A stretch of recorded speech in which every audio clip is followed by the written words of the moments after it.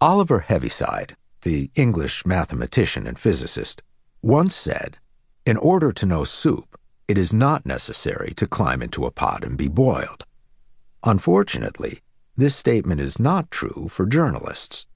As a writer of what's called literary nonfiction or creative nonfiction, narrative that is said to read like a novel but is factually verifiable, it has often been my practice to climb into the soup. Getting boiled with your characters is a good way to get to know them, but it has occasionally led me into frightening situations. Some years ago, while I was researching The Hot Zone, a book that focuses on the Ebola virus, I may have had a meeting with an unknown strain of Ebola. A virus is an exceedingly small life form, an infectious parasite that replicates inside living cells, using the cell's own machinery to make more copies of itself. Ebola has now been classified into 7 different known types. Though it has been studied for more than 30 years, Ebola is one of the least understood viruses in nature. Scientists have been understandably reluctant to study Ebola too closely because it has on occasion killed those who tried to do so. The virus was first noticed in 1976 when it surfaced in Yambuku, Zaire, now the Democratic Republic of Congo, near the Ebola River, where it sacked a Catholic mission hospital, killing most of the medical staff along with a number of patients and people the patients had come into contact with.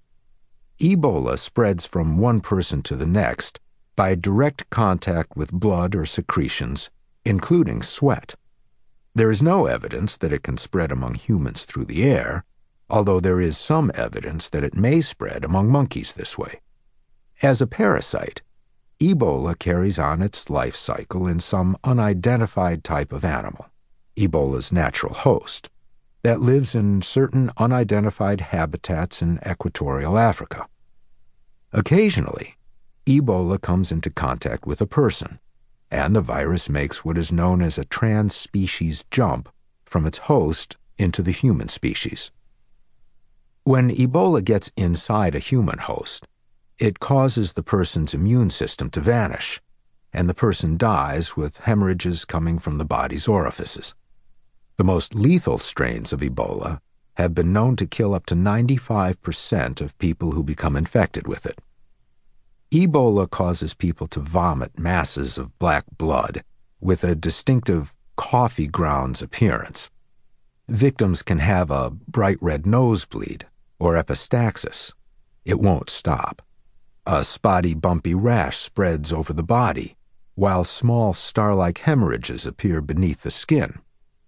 An Ebola patient can have blood standing in droplets on the eyelids and running from the tear ducts down the face. Blood can flow from the nose, mouth, vagina, rectum. The testicles can become infected with Ebola and can swell up or be destroyed. Victims display signs of psychosis. They can develop endless hiccups.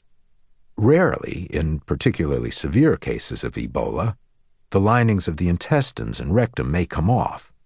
Those membranes may be expelled through the anus in rag-like pieces called casts, or the intestinal lining can emerge in the form of a sleeve, like a sock. When an Ebola patient expels a sleeve, it is known as throwing a tubular cast.